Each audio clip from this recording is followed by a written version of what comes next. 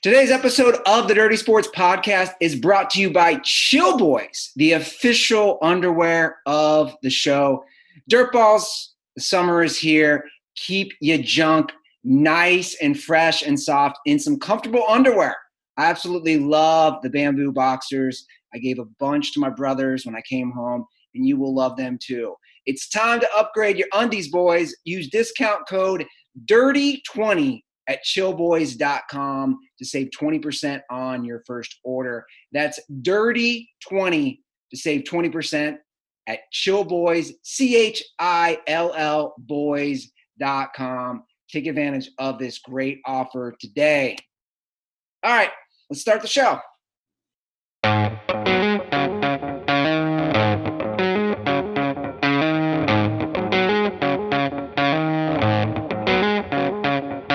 Welcome to the Dirty Sports Podcast. I said welcome to the Dirty Sports Podcast with Andy Ruther and Joe Prano. Welcome to the Dirty Sports Podcast.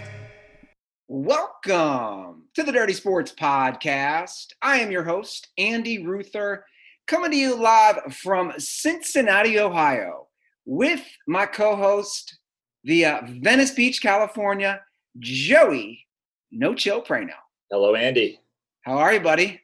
Good. How are you? I'm a little sad today. What's the matter? It's 4-year anniversary of Harambe. I'm sorry to hear that. Brutally murdered. Now I am honoring him. I know it's a tough day for you as a person that never once saw Harambe at the zoo and hasn't been to the Cincinnati Zoo since you were like 11. Actually went over Christmas. Thank you very much. And maybe, just maybe, I'll put this on the entire show. How about that? You know, Andy, this wrongful death of Harambe,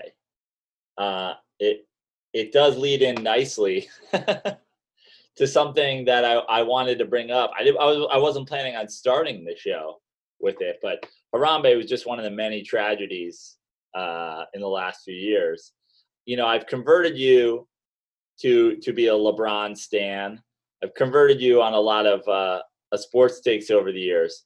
I want to revisit one that you argued me hard on, and I hate to say I told you so, but where are you on the America fucking sucks train these days? I'm not an America sucks train. I've never been bashful about saying that we don't have a lot of problems, but I also think a lot of countries have a lot of problems. Yeah, I know, but we were, you and I went back and forth a long time. You're like, where would you rather be? And at this point, I'm like, man, the list keeps getting longer with, the government duffing pandemic response, with the government telling us where we can and can't go out, what we have to wear if we do go out, which of our jobs are allowed to be open and which aren't, people getting murdered in the streets, riots happening. I'm not sure, like, I feel like America is now like Russell Wilsoning for me. Like, number one, absolutely not. Top five, I could argue no. Well, again, I'm still content here. Again, we have a lot of problems, but I'm not leaving anytime soon. I mean, you go to different countries, they have other issues, and I don't really want to fully get into this because this sounds like a Andy and Joe maybe off-air conversation or maybe another podcast. Are you worried about talking about it on air because American companies like to censor, deplatform, and shadow ban people for speaking like we're communist China? Oh, you mean like YouTube? Yeah, or whatever, or any of them. Yeah, no, I have problems with that too, obviously. Or Twitter or Facebook came out now and is defending like Donald Trump, who's criticizing Twitter, and Twitter's criticizing Donald Trump. It's like, it's a mess.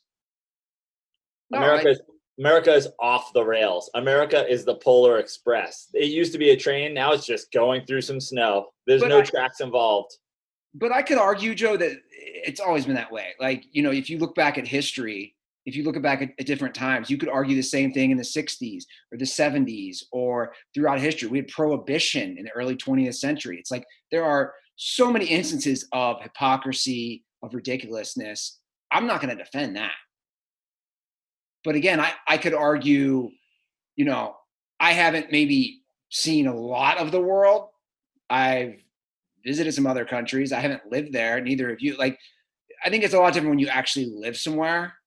Right now, you know, I'm just nestled in little suburbs of Anderson Township in Cincinnati, Ohio. And I'm kind of in my own little bubble. I'm not going to lie. You're an isolationist. Well, it's funny you say that because I do think we have a lot of problems at home. And I've said this before on record. The irony of Make America Great Again is I do think the actual focusing on improving America, I think, is a great idea. But that wasn't actually the purpose of Make America Great. You know what I'm saying? Like to me, Make America Great Again. Obviously, the slogan includes the word again, which is to say that we're not making progress, that we want to return to a place of greatness. Yeah. So I think we do need to focus on our own infrastructure. I wouldn't call myself an isolationist, but obviously we're seeing it right now firsthand, and it's nothing new with serious problems with the police and serious problems with government. And you see it all the time.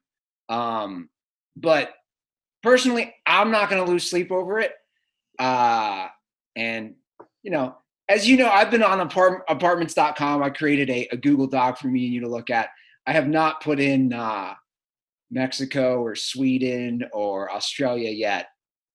Do they have apartments.com for those places? I don't know, but I got to say, you know, I hate to say like I'm turning you or I hate to insinuate that I'm turning you.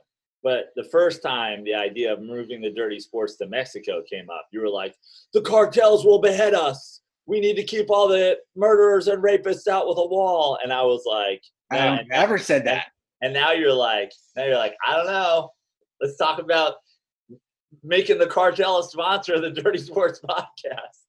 Well, no, I still wouldn't feel safe in Mexico personally. But what's been interesting, I think, with the pandemic that you and I think, are kind of exploring, which I think hopefully a lot of people are, throughout this whole situation, I think it gives you time to really examine your life, right? Like that's my one piece of advice, not to get all preachy to the dirtballs, but use this time to really examine what you want to do with your life, with your work, with your relationships. And I think like that's been a really positive thing for me throughout all this. And that includes, where's Dirty Sports? Where do you and I want to live? I mean, you know, I've had some really healthy conversations on the phone about it, of what is the future? What's the future of stand-up for somebody like you whose career was really blossoming with stand-up? What's the future of the entertainment industry in Los Angeles? Like, these are legitimate, pragmatic discussions that for some reason I feel like nobody's really having. Well, I think a lot of people are really hopeful that shit's just going to snap back to where it was before.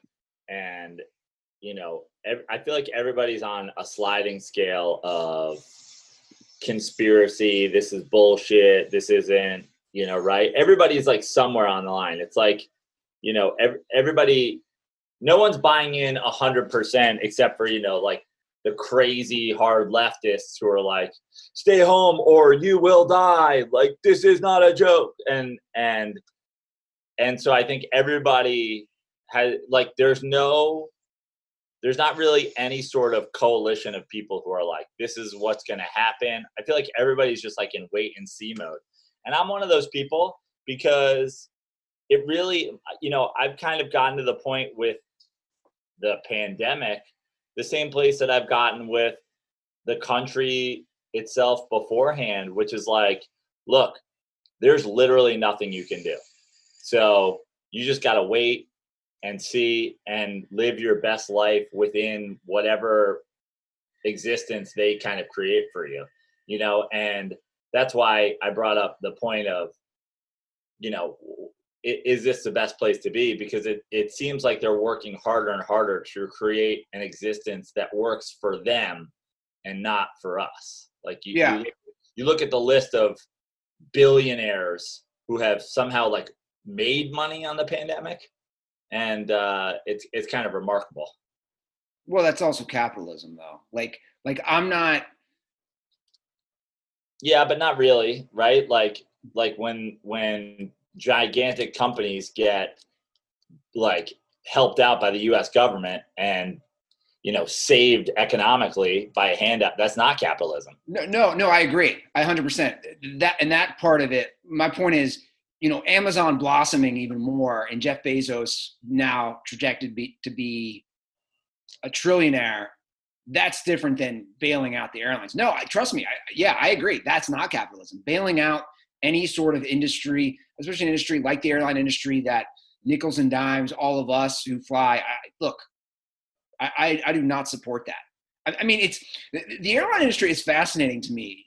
So obviously I didn't fly back like I was supposed to last week, Prano, and they're making such a big deal. I flew American. They're making such a big deal. We're not going to charge you for change of flight. In fact, we're going to keep whatever that flight's value is for a future flight. They're acting like this is such a novel, nice thing.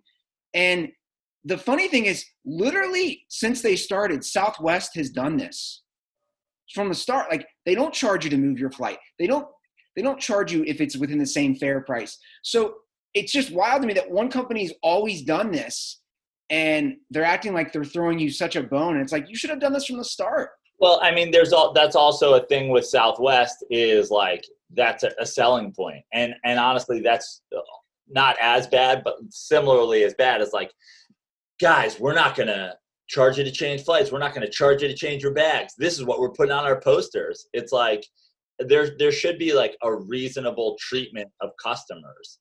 It like, that's the equivalent of being a restaurant and being like, come to Southwest Restaurants. If your food's not right, we'll remake it for you. It's like, this isn't an advertising slogan. This is just being reasonable. Sure. No, exactly. But that's my point, is that, you see all this and you see things that aren't, in my opinion, or shouldn't, I should say, be bailed out. And we saw the same thing in 2008 with the whole crisis. But Joe, this isn't dirty economics. This is dirty sports. Well, I know that's an easy transition into sports topics, but the reason I think it is totally reasonable for us to talk about all these things and every bit of this stuff is because, as much as we have, and props to you for creating a rundown twice a week for a sport, there is no sports. Yeah. And it's because of all this stuff. And, you look at how even that's being handled, and it's kind of ridiculous. I mean, I'm sure that you were planning on transitioning into this baseball thing. It's like, now Major League Baseball, it's really not a matter of like illness or contamination or anything. Now of course they're arguing over money and games and blah blah blah. Yeah, no, you're right. And I was going to transition into baseball, and it has turned into an economic dispute between millionaires and billionaires for the most part. The Major League Baseball released what they deemed, I don't know, what would you call this, the first set of a proposal to get the season going. It was a not only prorated, but also basically they cut the salaries of people who earn the most. So the Mike Trouts of the world would be losing the most in this, where the guy who makes, $506,000 a year wouldn't lose as much. So baseball, which is like somewhat reasonable if you think about it, until you factor in that minor league baseball players who are professional baseball players that hold up the Major League Baseball system make nothing and now have had all of that removed entirely. Like minor leagues are just getting screwed totally. So the idea of like, oh, we're going to take care of like the lower paid players. Now, I also think that's just unreasonable because just the same way as we have taxes here in the US and it's ridiculous, like have a flat rate for everybody. And honestly, if you look around baseball, like let those big time players take care of their own. I think that's a great opportunity for them. And I think more of them will do it than you think. Like, I think more of the Mike Trouts of the world will be like, bro, I know you're not making as much money. Let's figure this out. But of course, they've always got to have a plan, and the plan never fucking works. Well, look, the average, I'll just ask you this. What do you think? Let's see how close you are, because I have this number in front of me. What do you think the average career of a Major League Baseball player is? In years? Yes. 3.5. It's the highest of all of between baseball, basketball, and football. 3.5. You're off. It's a little more, which is nice. It's 5.6. Yeah. So about 5.5 years. So, look, this would be my response with it still being so low. Joe, if you're only going to play 5.5 years, you want to get as much money as you can, right? For sure. So, someone like me is more prone to probably side with the players in this. I know you have to have some sort of compromise, but they were already prorated for their salary.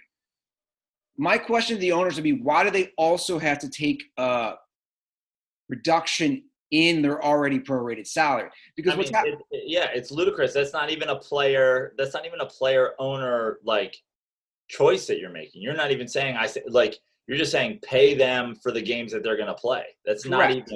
not even being on the player's side, if you ask me.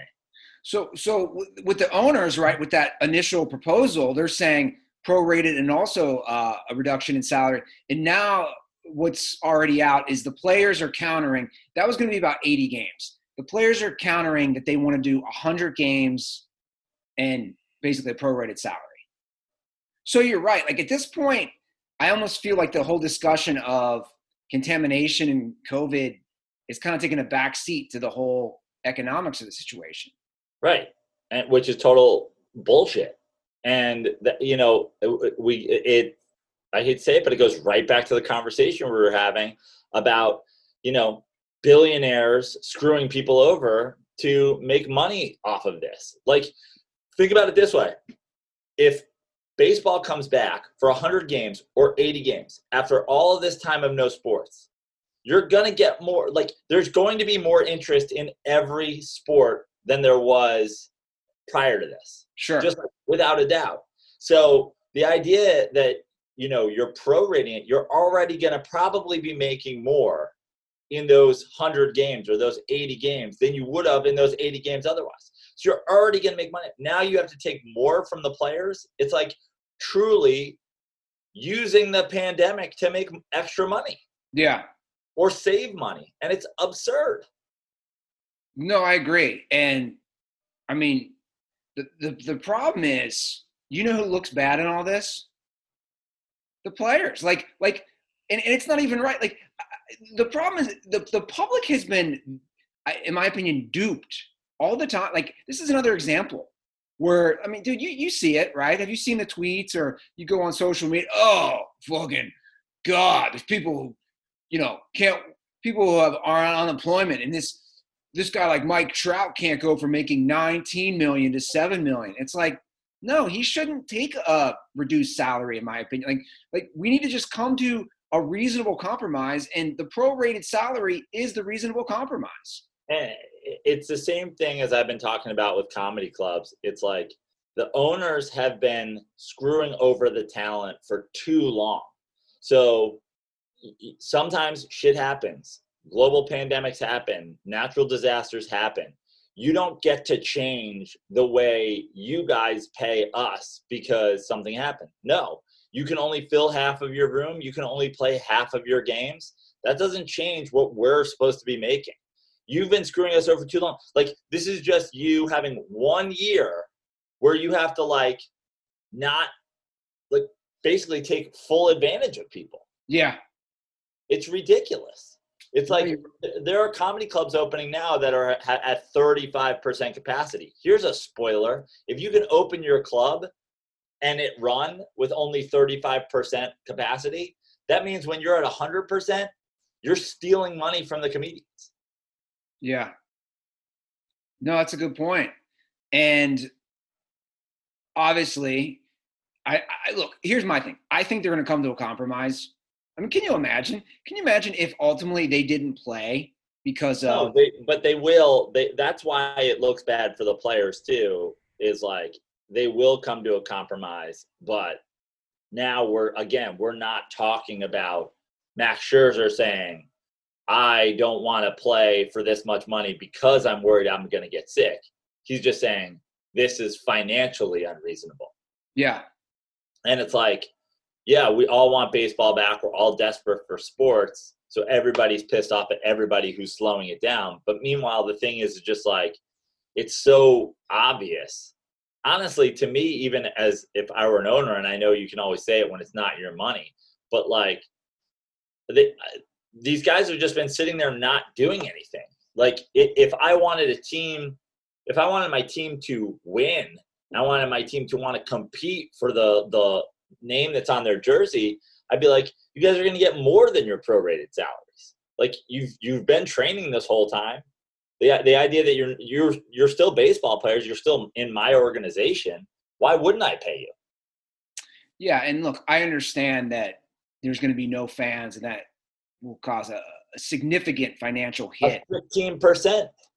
But again, the TV contracts are worth billions of dollars. So right, that's what I'm saying. I mean, like, you know, the numbers has been. I know football was the lowest. I think at like 15%. That's like where 15% of their money comes from, is the people actually showing up. But like, that's not going to 50% in baseball. You know, again, when not having fans means also not having employees there. True. Also, like, there's a lot of things. That means not having people cleaning the bathrooms, serving the beer. Like, yeah, you're gonna lose some money in the ticket sales, and in the sales of all that stuff. But you don't need a ticket department. You don't need whatever. Now that sucks for those people, and I'm not sure how they handle all that. Like, I know, you know, guys like Mark Cuban, great example of a good owner, has like gone out of his way to pay people. It's just like a reasonable thing to do when you're a billionaire. I was just going to say, and that's kind of what it boils down to. I had this discussion last night. Me and a couple buddies got wings, and it was a whole debate about baseball. And it's really tough for me when these people are billionaires, when they have so much money. And the truth is, a lot of them are old. Like, dude, you don't take it with you to your grave. Like, at the end of the day, you're a 60, 70, 80-year-old white dude with money. What do you care? Yeah. I'm not saying give it away. I'm not saying like, oh, you know, but just be reasonable. And meanwhile, the thing is that they often do give it away, and they give it away in a way where they can seem like a good person. And like, oh, they donated a library. Oh, they put up this building. Oh, whatever. And that's their legacy. And it's like, if you're an owner of a sports team and everybody desperately needs sports back in this time, your legacy is going to be helped tenfold by you having a Mark Cuban approach to things than putting up, you know, a library in your city. So baseball, you alluded to it earlier. This would be so good for the sport, especially if it was the first one to come back, right? Because it would get all these new fans, right, Prano? And it would bring in a lot of people. The ratings would be through the roof. I saw a tweet yesterday, and I was looking for the article, so I don't know where this tweet came from. But to me, this is a fascinating stat, and I don't know if you saw this on the rundown about baseball. According to this tweet, again, I Googled it and couldn't find it. A New York Times poll said only 43% of Americans, God, I got Harambe hair in my mouth. Only 43% of Americans know who Mike Trout is. It's shameful. So the best player in baseball, basically the LeBron James of the sport, the Tom Brady of the sport, whatever you want to say, only 43% know Mike Trout. Again, I Googled it and I couldn't find the article from the New York Times or whatever. And who knows? Maybe this is completely made up. Probably not. But to me, that actually sounds reasonable, doesn't it? Like, it sounds not reasonable. It's disgusting, but I'm saying it sounds like a stat that would make sense. I mean, sadly, it does make sense for a lot of reasons. Baseball in general being mismanaged to not be nearly as popular as it once was. The Los Angeles Angels of Anaheim being mismanaged and not taking advantage of the fact that they have the best baseball player in the world and potentially ever. Certainly on pace to be one of the all-timers. That's the thing is Mike Trout isn't Nolan Arenado. He's not Josh Hamilton. He's not playing in one of these places that, is like under the radar. Like, yeah, I understand that the Dodgers are the LA's team, but LA is a gigantic market, and Anaheim and Disney and everything that's down there, it's like the idea that you're not taking advantage of this guy who's a pretty good guy. Like, and by pretty good guy, I mean, he's a great guy, but like he's got a pretty good personality. It's not like he's hella boring. Yeah. Like, he's a decent, he's got a decent amount of charisma. Like, again, it's shameful. And also it goes back to the same thing that we talked about, with Jordan and The Last Dance. It's like, you can totally change everybody, even in a sport, even the fans of a sport who do know Mike Trout. You change their perception of them by how you're marketed. I mean, Mike Trout might go down as one, having the most WAR of all time and being like a top 5 baseball player in history. Right now, I would bet that he would get less Hall of Fame votes than Derek Jeter. Why? Because he was in New York and he's hoisted up and not that charismatic and not that fucking good. So you bring up a good point as far as the marketing and who they're pushing. Let's look at baseball right now.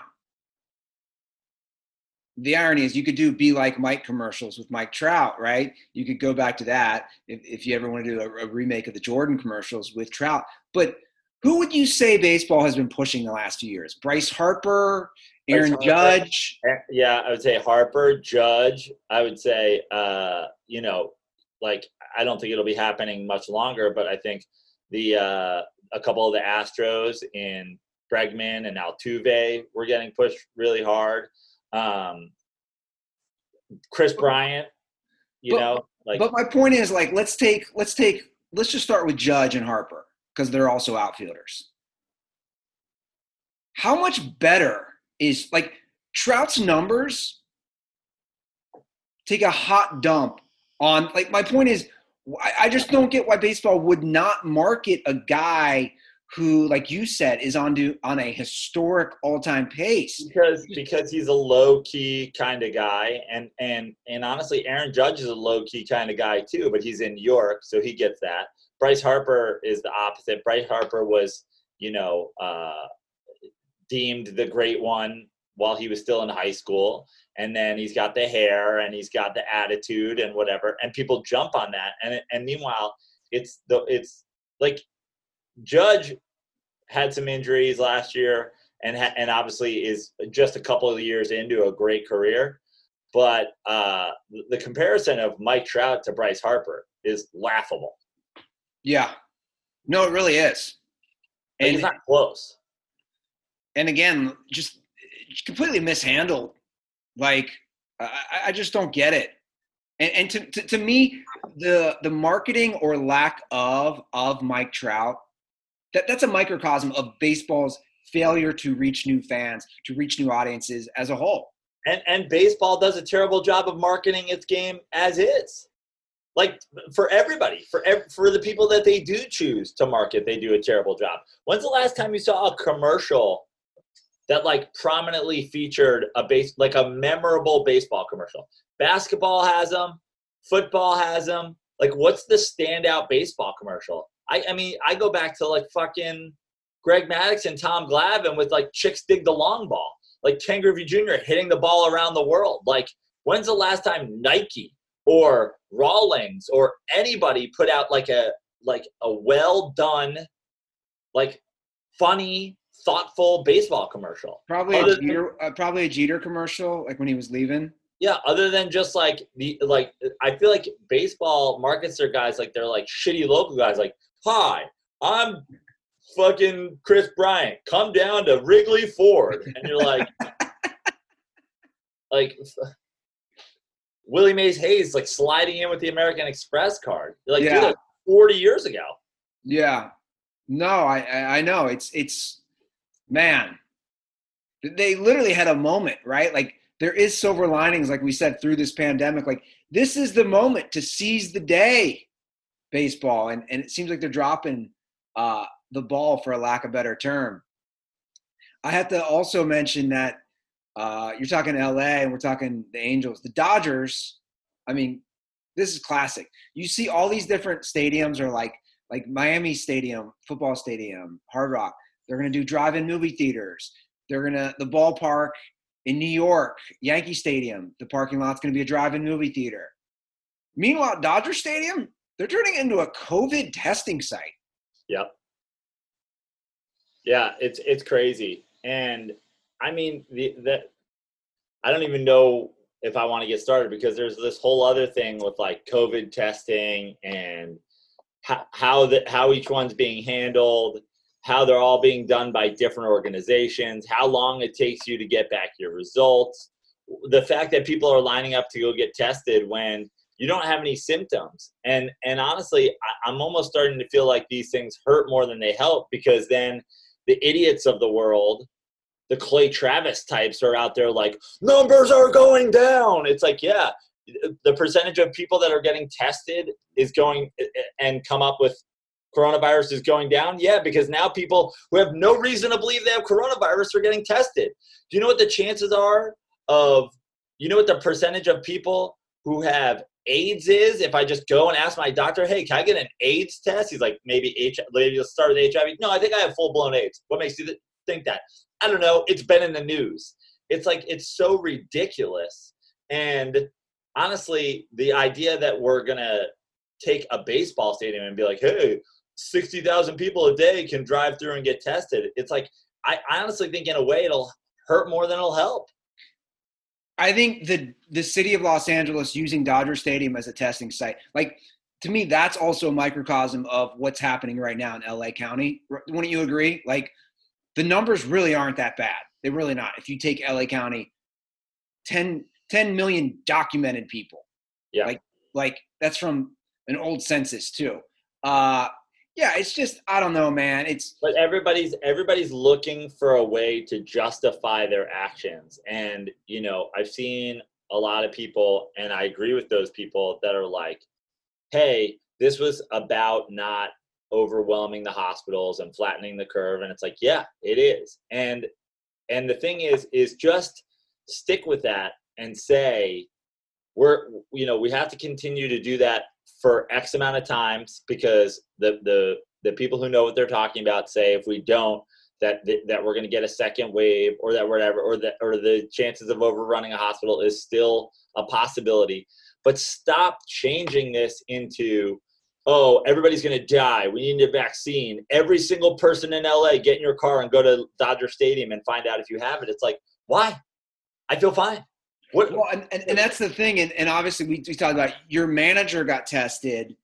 And she told me her results, she did one of the drive-up tests that we're talking about that they're going to do at Dodger Stadium. Her results took 11 days. Right. So unless you're going to stay home for those 11 days, what did you accomplish? Nothing. And surprise, surprise, no symptoms whatsoever. Didn't have it. Like, no kidding. Yeah. It's like, and also, what are you trying to prove if you go and you do it, you did have it and it's over now? Because there's no consistent opinion on, oh, well, now you're good to go. Well, now they're saying, have you seen this? Now they're saying even the antibody test might be complete bullshit anyway. Right, exactly. So, dude, I've never seen something where no one knows what they're like. I don't know what to believe, Prano, ever. Whether it's doctors, politicians, businesses, like, I have no clue at this point like you said, you really have to do a wait and see. I just like, I know you had on the rundown, like, would we go to Vegas or whatever? Like, I go back to the same thing that I've been saying the whole time. I am not, I'm less than 1% concerned of getting the virus myself. And if I did, what happens? That's the thing, is like, I can be for everybody having a reasonable approach to trying to harness this and trying to make sure that hospitals aren't overwhelmed and essential workers aren't, running 12-hour shifts, and not to let what happened in New York happen all over the country, not to let what happened in Italy, which is obviously a way older country, happen here. But the idea that, people are like acting like they're going to get it and then that's going to be it, like the world's going to end. It's like, I'm not concerned about that at all. Well, you just brought it up, and I do have it on the rundown because Las Vegas is opening up next week. If I said, because I have a big curiosity thing, and especially to see a town that literally functions with zero social distancing. The entire economy of, you can maybe even say Nevada, not just Las Vegas, right? Gambling, nightclubs, pool nightclubs, pool day clubs, whatever you want to call them, concerts, live entertainment. There's zero social distancing in Las Vegas. I'm curious to see what it's like in a couple months. Like, would you go? Like, I want to hop in my car and say, what's Vegas like in August? Like, would you feel safe? Yeah, I would feel totally safe. But again, it's really not a matter of whether or not I feel safe. It's a matter of what the numbers are showing in terms of like when you look at the fucking Lake of the Ozarks or Arizona last week or whatever, like how that affects people after the fact. I'm not saying that everybody that's going to be in a casino is going to get coronavirus, but if one dealer comes down for it, how fast does that spread? And again, I'm one person who lives by myself, who's in relatively good health, who's, relatively young. I don't even go to the supermarket as much as you do. I don't have grandparents left. My mom's in New York. My young nieces and nephews are in New York. Like, I'm not going anywhere that's really going to put somebody in danger if I go to Vegas and I get it from a dealer. Like, sure. But the problem is not everybody is a 40-year-old dude living basically in solitary confinement in a 285 square foot studio apartment. There are a lot of people who go out and do shit all day, and it's whether or not those people who are like, hey, I'm a server at Applebee's and we just reopened the Applebee's in Scottsdale, Arizona, so I'm back to work. I'm going to go to Vegas this weekend and then pollute the entirety of people who come in for a 2 for $20. Yeah. No, I gotcha. It's just, and I feel the same way. I'm in your boat. Like, I consider myself a pretty good isolationist, especially since all this has happened, about not going anywhere. But I will say, man, that new Raiders stadium looks pretty awesome. Looks dope, man. Don't forget, I was trying to push on fuck Chargers season tickets. We should have Raiders season tickets. So yeah, I'm definitely on the, we should go to a Raiders game this year. Yeah. I just keep, I don't know. I keep getting the feeling that we're going to have fans at football games. I just keep feeling like NFL is not going to mess around and they're going to do that. It'll be interesting because it'll be interesting to see how if they limit it, if they let's say you limit your fans. What do you do? Like, oh, you're a season ticket holder. You get weeks, you get half the weeks, and some other season ticket holder gets half the weeks. It's like, yeah. And then also, it'll be interesting to see how any sort of reduced or lack of fan experience. I think obviously a home field advantage is most prevalent in football, and then probably playoff basketball, and then the baseballs of the world probably the least helpful. So a lot of factors. Yeah. Well, Joe, how does the thought of a nice, cold Miller Lite while watching a football game sound to you? Honestly, I know we were talking about the popularity before, but that is the very first thing people were asking, like, what would you do, if everything's better? I just want to go to a baseball game in the sun and drink a Miller Lite. Like, Yeah. truly, that's my number one thing. I asked my brother, he's like, I want to go out to, a restaurant. Somebody said, I just want to go to a baseball game and drink a Miller Lite and get a suntan. It's really the simple things, right? Like you said, a very simple thing. You're basking in the sun, you're drinking the original light beer, and you're watching America's pastime. I honestly can fully picture it in my head. Like, I can close my eyes and be 10 rows back at Dodger Stadium, first base side, that chiseled frame of Pete Alonso is manning the first base for the chiseled frame, manning first base for the visiting Mets. Me looking at my adult grown son drinking a Miller Lite, the 2-time defending Cy Young champion Jacob deGrom towing the rubber, and I'm sitting there with the greatest American Pilsner that's ever been brewed. That's right, guys. Miller Lite, like Joe's saying, the original light beer. While you're home, enjoy a classic. Available for delivery today. Celebrate responsibly. Miller Brewing Company, Milwaukee, Wisconsin. 96 calories and 3.2 carbs per 12 ounces. I did get an email from the Chargers yesterday. In case I'll put out the bat signal to you and Tug. This is pretty funny and a little misleading. I don't want to be here knocking the Chargers, but I'm going to knock them for a second. A little misleading. I'm going to pull it out because the subject of the email says, Andy, free Chargers swag. So I'm thinking, cool, I get free swag because I'm a season ticket holder. Right. Not so fast. Hey, it says you're one of the first. It actually said free Chargers swab. You can come down to the new Charger Stadium and get a free COVID swab. We'll touch the back of your brain with a Q-tip. It says, congrats on being one of the first people in LA to lock your seats for the new Chargers tickets at SoFi Stadium. Since you've already committed, we want to give you one last opportunity to add seats with your friends. If you refer any of your friends to sign up for season tickets, you get access to free Chargers swag. It's like, guys, Chargers. Let's just keep it real here for a minute.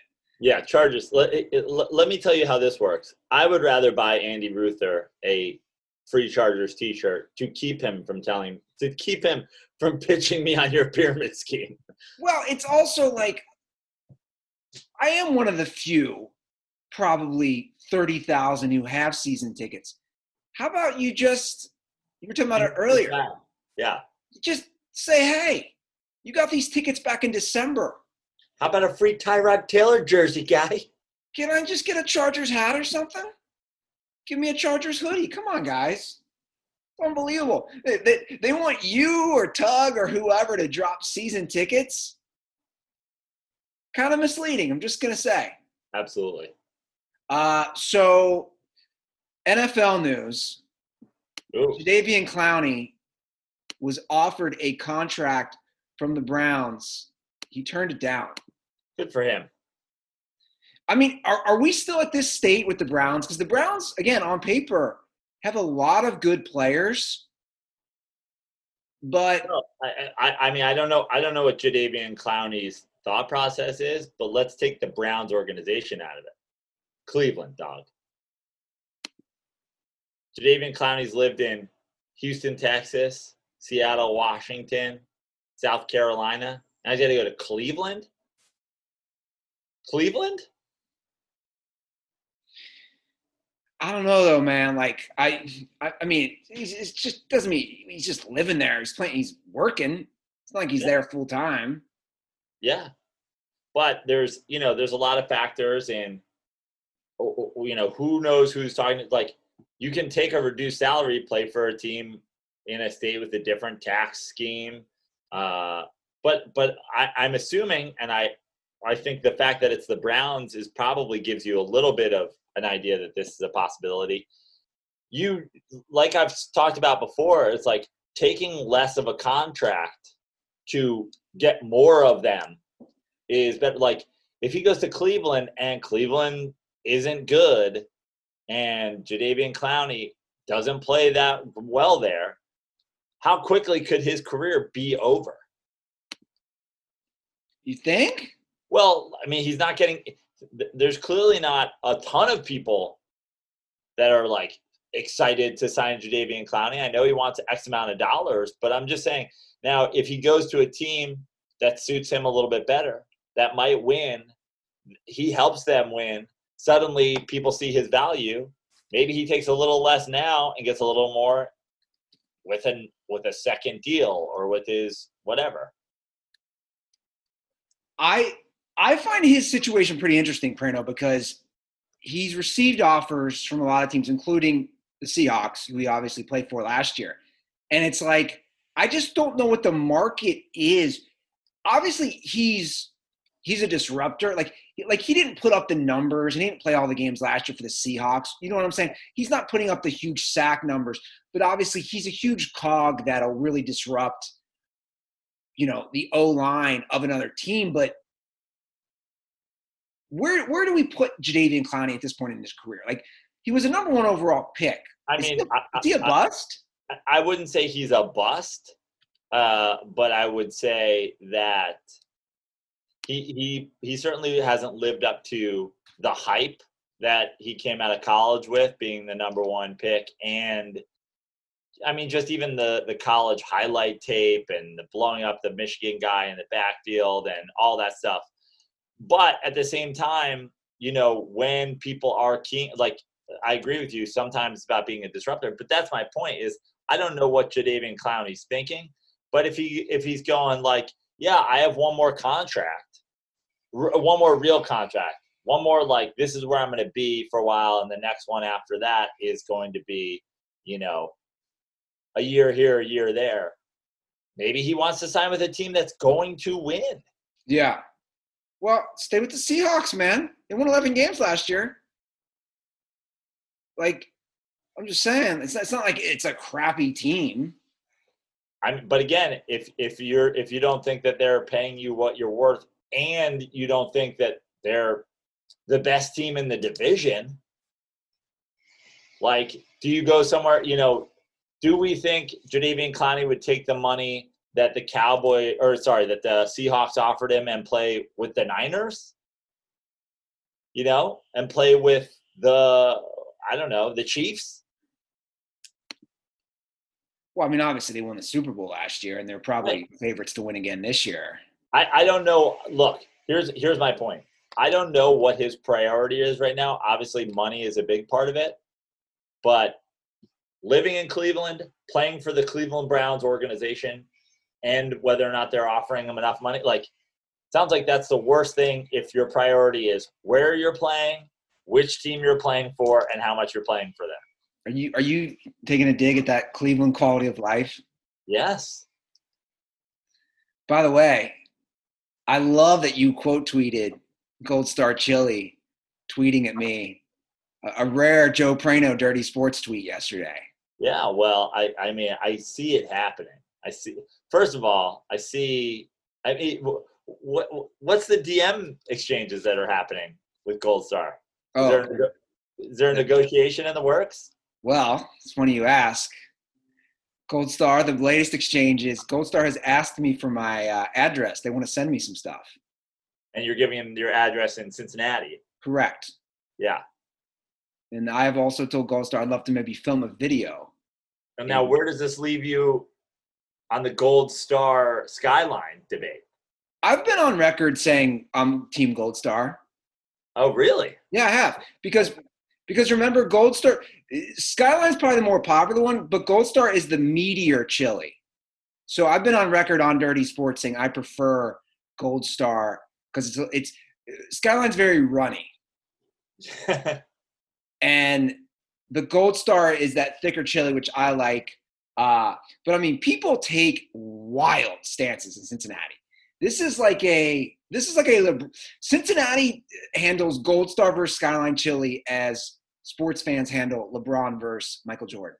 Gold Star people are like, I got Gold Star, but like Skyline's pretty good, and Skyline people are like, I've got Skyline, then I've got Magic, I've got Bird, I've got Bill Russell, I've got Tim Duncan, I've got Dirk Nowitzki, I've got Steve Nash, I've got Kobe, and then I've got Gold Star. I mean, my dad the other day said he gave me a disgusted look, and he got worked up about because he's Team Skyline, right? And then so is my brother Greg, who I will never forget. In college, said this quote to me: If I had unlimited amount of money and it wasn't an issue, the first thing I'd do with it was buy every Gold Star in Cincinnati and blow it up. Wow. What did Gold Star do to him? I don't know. I mean, he is like a ride or die Team Skyline.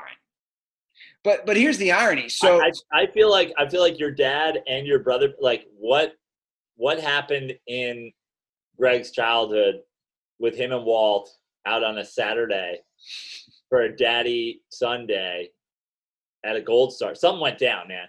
Follow the trail here. Yeah, and I'm not sure which team has which brand because I know both the Reds and the Bengals have a chili sponsorship and chili at their games, right? So I think Skyline might be Reds. I could be wrong, and I think Gold Star might be Bengals. I mean, this is like you're drawing a line, dude. Cincinnati people take some real hard stances on this. Well, I the reason I quote tweeted it is because I see it happening. I see it in your face every time I talk to you. I hear it in your voice. Like, you're enjoying the quality of life there. And now you're getting like local brands talking about sponsoring you and, supporting you. Like suddenly, you're a Sam's Club guy. No. By the way, I'm not doing that. I just go with my old man because he has a membership there. But Sam's Club, and he gets defensive when I say this, but I'll just say it to everybody who doesn't know. Sam's Club is like a poor man's Costco. And do you know are you familiar? By the way, like Costco is the definition. Costco was invented because a poor man's needed a place. No, are you familiar with the political divide on Sam's Club and Costco for real, Prano? No. So like all the left-leaning people love Costco because they pay their workers more. They have better benefits. Costco has done a mandatory, you have to wear a mask to shop there. Right. Did you see that one video of the one guy? Sam's Club plays their employees last. More freedom of no masks. They're murdering black people in the aisles. I shouldn't laugh, but yeah, like think of it this way: the Sam's Club that I go to is in kind of like a white trash area in Cincinnati, and yeah. Now, I hate to cut it, but what is a BJ's? Isn't that the same kind of thing? What's BJ's? I don't know. I thought that was like also, maybe I'm completely wrong. I stay out of all big box stores. You don't like the wholesalers. I hate them. I hate anything where masses of people get together and shop. IKEAs. I really like, I've come to accept Home Depot a little bit more because at least the ceilings are so goddamn tall and it's not normally over. I won't go to Home Depot on the weekend. I refuse. But I try not to go to a Costco or an IKEA ever. Yeah. Well, yeah, I mean, there is a divide. I was in Sam's Club last week, and there was like a woman wearing a shirt, a giant pink shirt that said "Women for Trump," and I was like, I'm back in Ohio. Well,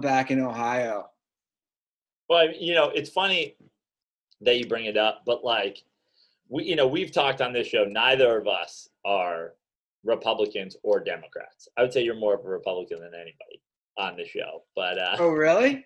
No, I'm just kidding. But I mean, neither of us have any party allegiance. I think we've both been outspoken about being non-party guys. I think, we've both been pretty outspoken about that's what's wrong with politics. But I do get more and more triggered these days. I just think Donald Trump, like, I still, gun to my head, go back to 2016, I would still vote, if you made me vote for one of them, I'd still vote for Donald Trump over Hillary. And I still stand by the fact that, as I tweeted the other day, I think Donald Trump is good in that we need to bottom out, and I think he's doing that. But what's amazing to me at this point politically is, like, embrace that portion of it. Embrace that we are the Sixers of 7 years ago. Trust the process, bottom out, get a number one pick, break it down and start it over. But there are people who are like, Sam Hinkie's doing a great job. I actually like the roster he's put. Like, people who defend what Donald, it's like, I've never seen a sickness like defending Donald Trump. Oh, it's just as bad on the left, Joe. It's just as bad, the defense of every other. But the defense of who? Oh, you see it. The people who defend Hillary to death, or even you already seen it now with Joe Biden, dude. Like, people are just, I mean, we've seen the hypocrisy with the whole Tara Reade thing versus, like, a Kavanaugh, just how they. I guess the difference is that, like, at least the left is going, like, it's better than Trump, that stupid, like, lesser two evils thing. But, like, I always do it on Twitter. If you go under the tweets that have Biden on, what was the show he was on the other day? Where was Charlemagne? Yeah. The horrific, dumbass racial comment. You ain't black? You ain't black. You go under that. You don't see anybody who's writing these, like, long things about how he's 100% right. It's like, it's ludicrous. It's ludicrous that you go under these things, and, like, that you go under a black guy getting, like, strangled to death for 10 minutes and people being like, well, what was he doing? It's like, what are you talking about? Yeah. No, I see your point there. I am looking forward to the debates, by the way. I won't pay. Dude, Biden is he's just not with it. Like, I believe that. I've seen enough interviews. Neither of them are with it. I know, but he's going to, like, forget where he's at mid-debate response. It's like, it's so ludicrous. I have now, even more so than I have been in the past, I'm just like. Oh, dude, what was your initial tweet about the two rapists? Yeah. Didn't you have one? Yeah, like, which rapist are you voting for? A rapist with a red tie or a rapist with a blue tie? Dude, you have to admit, and I know the PC and the very just, like, include everybody movement would hate this. They've tried so hard and pandered so hard, and here we are, two white dudes in their 70s. It's kind of funny. Like, funny in a just sad, pathetic. You know what I'm saying, though? Yeah. Like, the system is just, it doesn't matter. But that's where we're at. But that is where we're at. And that's why I go back to, to circle all the way back around to the beginning. It's like, I've accepted, just be like, try to create the life that you want to live within, all this nonsense. Not having sports really makes that harder for me. Yeah. At least that's a distraction. But you get to the point there where, people are sharing with us Australian rugby clips and whatever, being like, yo, this is happening. I lean more and more toward, like, man, I could watch baseball from Australia. Yeah. I could watch baseball from Mexico. Well, look, hockey, obviously, they've put out a plan, 24 teams, a 24-team playoff. They don't have set dates yet. You'd watch hockey. I'd watch hockey, right? I mean, I'd watch it. I still don't think, it would just be like, it would be a novelty. It would be like, oh, I'm watching hockey because nothing's on. So they're trying to do 2 hub cities as well, which I don't really fully understand. They have like 10 cities to choose from, and they're going to do 2 hub cities, one for the Eastern Conference, one for the Western Conference. And it looks like they're going to have a season or finish it through the playoffs, but they didn't give any dates. Dude, is it just me or does no one know what the hell they're doing? But also, I've said this before on our show. I think a lot of these leagues are just like leak their plans as like a way to stay relevant and a way for people to start talking about it. It's like, how long have we been hearing that baseball is going to play in these satellite cities? How long have we been hearing that the NBA is just going to run a postseason? It's like, I understand that it's, that everything that's going on with COVID is very up in the air, but you would think that basketball or baseball or any of them would say, here's the deal, here's what's happening, it's happening August 1, that's it. Unless something changes, it's happening August 1. You know what I mean? Like, everybody's trying to go like, oh, it's going to be June 1, it's going to be July 1, it's going to be what? It's like, they just keep pushing back what the plan is and what the date is. And no one ever does anything. Yeah.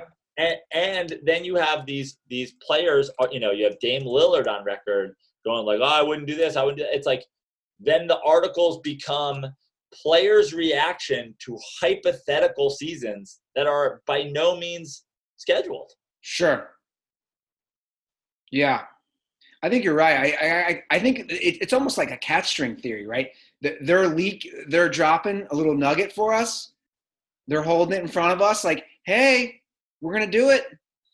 And I also think that these sports leagues are so mismanaged that they're polling the fans to see their reaction. It's like, we just want fucking sports back. Yeah. Who cares what we think? Say that every Major League Baseball team is going to play the season, and it's all going to take place in Birmingham, Alabama, and all the teams have to wear size 40 shoes and red noses, and it's going to be a clown baseball league. We're like, cool, we're in. Just fucking start already. Yeah. Well, did you see what Phil Mickelson said about wanting to do the match every year? Yeah. So the ratings are in, and this is crazy. It got 5.8 million viewers, which made it the most watched golf telecast in cable history. That's crazy. It's crazy, but put that a little bit in perspective. That's just cable. True. The majority of the majors air on a network. Or you've got oftentimes opening rounds of majors will play on ESPN or the Golf Channel, but it's like, no, you're right. But at the same time, it's like, cool. I mean, I saw Mickelson saying, oh, we should have Steph Curry, we should have Romo, we should have Pat Mahomes, Michael Jordan. Whatever. It's like, cool, why not? But I liked his, and then he even tossed in a Larry David or a Bill Murray. Like, I'd like to watch that. Which, by the way, what you should watch then is that Tahoe Celebrity Golf Tournament I go to every year, where Romo plays and Steph Curry plays and Timberlake plays, and like, that's what it is. I mean, there are celebrity golf tournaments. You know what I mean? Sure. But I think just having 2-on-2 like that. Well, I'd say screw this then. I'd say get Tiger out of there, get Phil out of there. I'd watch Larry David and Michael Jordan go against Patrick Mahomes and Bill Murray. Yeah, the problem with that is then why not watch them play horseshoes? Yeah, good point. Because the golf isn't that quality. I'd watch that too. Yeah. I'm going to write my own sitcom, living with my 76-year-old dad. I mean, that's a whole other thing. Like, I'd watch you and Walt play, your two brothers in golf. Did you hear him? Did I ever tell the Dirtballs how, we lost electricity for almost 2 full days. So we had a generator, which was powering a couple lights in the house and then mainly the refrigerator, right? The generator runs out of gasoline at like midnight, Sunday. My dad's already asleep. I'm not going to wake him up. I take a flashlight out there. I fill it up with gas. I figure out how to get it started. He ends up yelling at me because it's his house and he needs to do those things. Wow. Big control issues with Walt. Big control issues with the Ruther family. Oh, that's what I was going to say. That's where I get it from. Yeah. 100%. Yeah. Like his token phrase is "my house, my rules." But he did let me plant the garden. Like he let me plant every single plant but one. So he'll let you do womanly work. He'll let me do yard work. Yeah, that's true. He'll let me do yard work. He'll let you clean the kitchen. He'll let me clean. He'll let me dust. But like, I don't know. He just won't let you mow the lawn or do the generator or do any. So he wants to teach me. He has two cars. He has an old Honda Accord, and then he's got his newer Acura RDX, which he never wants me to drive because he puts miles on. I'm like, Dad, the car, literally, you put 5,000 miles on it in a year. He wants to teach me how to drive a stick, and I'm like, I'm 38. Like, we were past this. And Cincinnati's nothing but hills. I mean, this is its own episode of Living with Walt. I gotta say, the only doing womanly things around the house, it kind of, I think the first step for your dad, if you want to take on manly responsibilities, you have to be able to drive a stick shift. I mean, I gotta say, it's a little disappointing, Andy. You don't have Joe, to. I blame him. He's my father. He never showed me. Where did you learn how to drive a stick? I learned how to drive it in my friend's car. We just drove around a loop and, in high school. Okay, well, actually Cutter did. Cutter had a stick. He's the only one I know who had a stick. And now all the cars are started by a push start button. So right. I feel like I've missed that window, and he should just let me drive his SUV and stop being such a control freak and thinking I'm going to just. But which of his cars are stick? He has a 2004 Honda Accord. Got it. Which is basically what he drives. Yeah. Like so he has two cars. One of them stick, and one of them he doesn't want you to drive. So you're sort of at Walt's. Like you really don't have movement ability. Well, no, I've driven his Acura, his newer car. I've driven it a bunch, but then he always whines and complains. So he wants to teach you to drive stick so he can put you in the Accord. Exactly.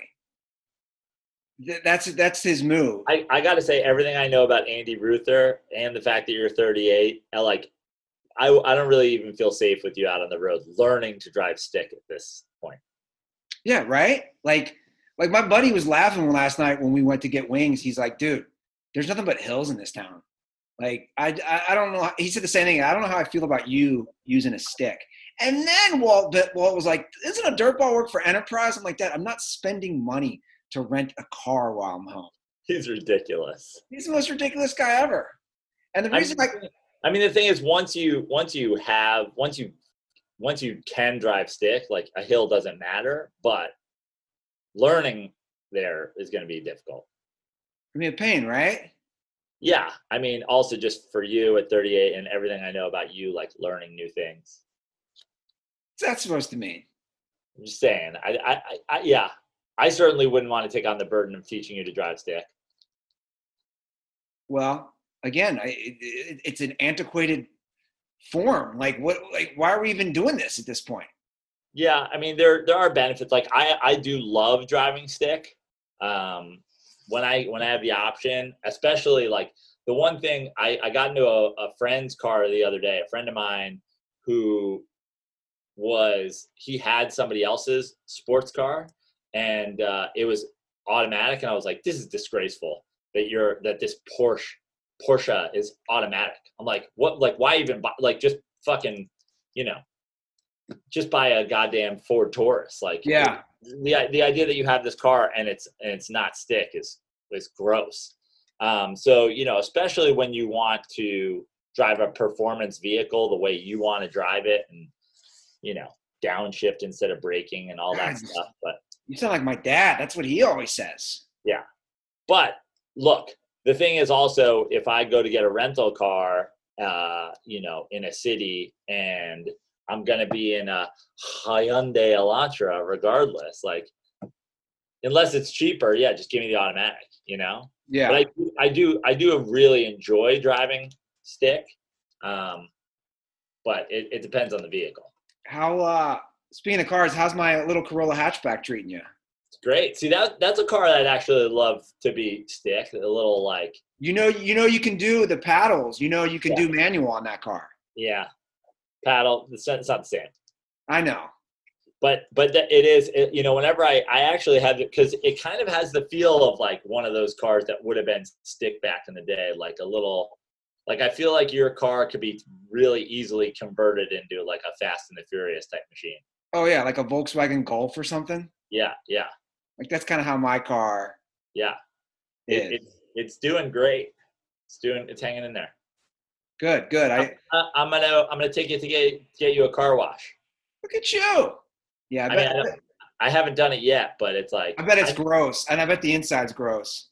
I mean, it's. I think you probably were getting close to needing a car wash anyway, but I figured since I've got it, I'll just I might even take it to my guys over there at the church and see if they're open. Appreciate that. Get you that hand wash. There was a concerned dirtball about the car battery dying, and I was like, nope, Prano's taking care of her. Yeah, I got it. Perfect. Well, Prano, we talked about it. I think I might go to Tahoe in a couple weeks, but then I'll hit up our boy CT, and I'll put your clean car in your spot, and then. Ooh, you might go to Tahoe. Are you perusing bungalows for me and you in the Dirty Sports compound? I've got a lot of things on the to-do list, but first and foremost is obviously I want to get out there and hit some golf balls around and go see my buddy Ian at his pub McDuff's, because I could use a drink in a bar. How long do you think you'll be there?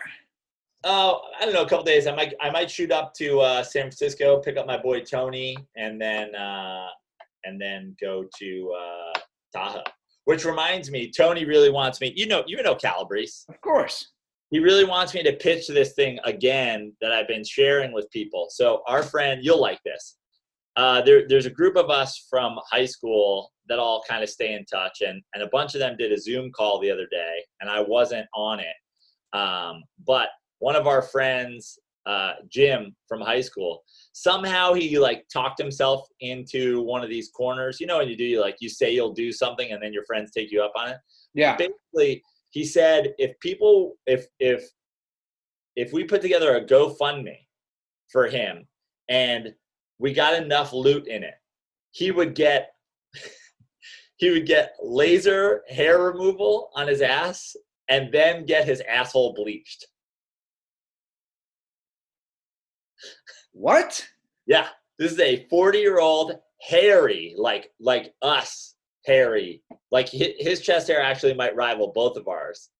A fully bearded man who said if we get a GoFundMe going that he will get full laser hair, so like forever hair removal. So can they even laser hair an ass? Yeah, so so his hair will be bare. This hairy man will have a bare ass forever, and then he'll get his asshole bleached. Why would he bleach the asshole if he had the hair removed? I guess the bleaching of your asshole itself is like a totally different thing. I didn't know this. Yeah. So you know how many times he'd have to go, Prano? Because if you have a hair removal, because I've dated a few girls who've had the laser hair removal on their pubes. Yeah. Even on just that area, they have to go a bunch of times to have it removed. Like, dude, if he's a hairy dude and he's got a hairy ass, he'd have to go and have that laser. Did he have to go like 15 times? 15, you think? Like, dude, yeah, like 10 to 15 times. And that's the thing is like he was, and it's painful. And that was the thing. He was saying it's more expensive than you would think because like each round of laser hair removal is like $200 or something like that. Yeah, you have to go like at least 10 times. And then, I mean, I found some Groupons, whatever. He's in like Colorado, and then apparently asshole bleaching is like not easy either. So if you guys go to GoFundMe, I'm gonna tweet this at Dirty Sports. But if you guys go to GoFundMe, the page, like the name of the campaign is called Why Not, WHYKNOT, like balloon knot. Why not? And it says our friend Jim needs the hair on his asshole lasered off and his asshole bleached. If we hit our goal, he will go through with this ridiculous procedure. And I mean, I know that a lot of dirtballs, and I appreciate it, like I've said, have sent me. Next time you guys think about sending me some money on Venmo for beers, take $1 out of that and go put it to the Why Not campaign. I'm going to tweet it at Dirty Sports Today, from me to Dirty Sports Today. I gotta see this bearish man get his. I mean, you gotta love it. People are raising money for charities, and we're like, dude, we want to see this guy's bare ass. But I'm on the fence as to like whether or not like he just wants this done. You know what I mean? Or if he just like talked himself into a corner. But either way, I think it's hilarious. What if there was what's his relationship status? He's married.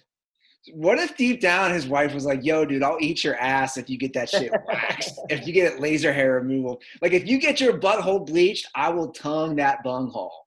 Yeah. What if there's that? All I can think of anytime I hear the bleached asshole is the Kanye line about getting bleach on his T-shirt. Yeah, but like, now I want to research this. I didn't know, like, if you had no hair, I didn't think you had to get a bleached asshole. Like, this isn't bleaching your hair. This is bleaching the actual butthole. So it's not pink? Yes, so it's like a white bleaching. I don't want that. I want a pink butthole. Yeah. I mean, I guess there's people that have brown buttholes, you know? God, I have so many questions. The chocolate starfish. He wants a vanilla starfish. It's so weird, dude. So weird. I know, and I kind of I've already donated $5. I think that we just got the ball rolling. I think it's at $22 of 2,000. Andy, can I count you in for $5? You can count me in for $5. Yes. Unbelievable. Well, guys, that's the show. We're going to end on a laser hair removal of the ass hair and bleached butthole. You can follow us at The Dirty Sports on Twitter and Instagram. Subscribe to us, rate, review. I haven't pushed that forever because I haven't been home to send out koozies. But if you have left a review, I will send you koozies if I ever leave the chili mecca of Cincinnati. Yes. Joe, where can they follow you on TikTok? Follow me on Instagram at Joe Prano. I've got Nikki D working on some stand-up. I'm gonna put out a little bit of stand-up for you guys since we're stuck and I may never do actual stand-up comedy again. May as well share some of the old stuff with you guys. So Nick's been cutting some clips. So follow me at Joe Prano on Instagram. Follow me at Joe Prano on Venmo. I appreciate all you guys. I love, again, I say it every episode now, but every time I get a little note and there's like clinking beer glasses or the beer stein or Miller time or whatever, like I've gotten a couple. My favorite ones too have been guys who've been doing sports ones. I think CT sent me Andre Miller time. I've gotten a couple of Von Miller times. Nice. At Joe Prano on Venmo. But all I ask is this week, if you guys send me any beer donations, take 10% out of whatever you were going to send me and put it to the bleached asshole campaign. Unreal. All right, guys, that's the show, Dirtballs. Have a great weekend. Stay safe. Stay merry. But most importantly, stay dirty.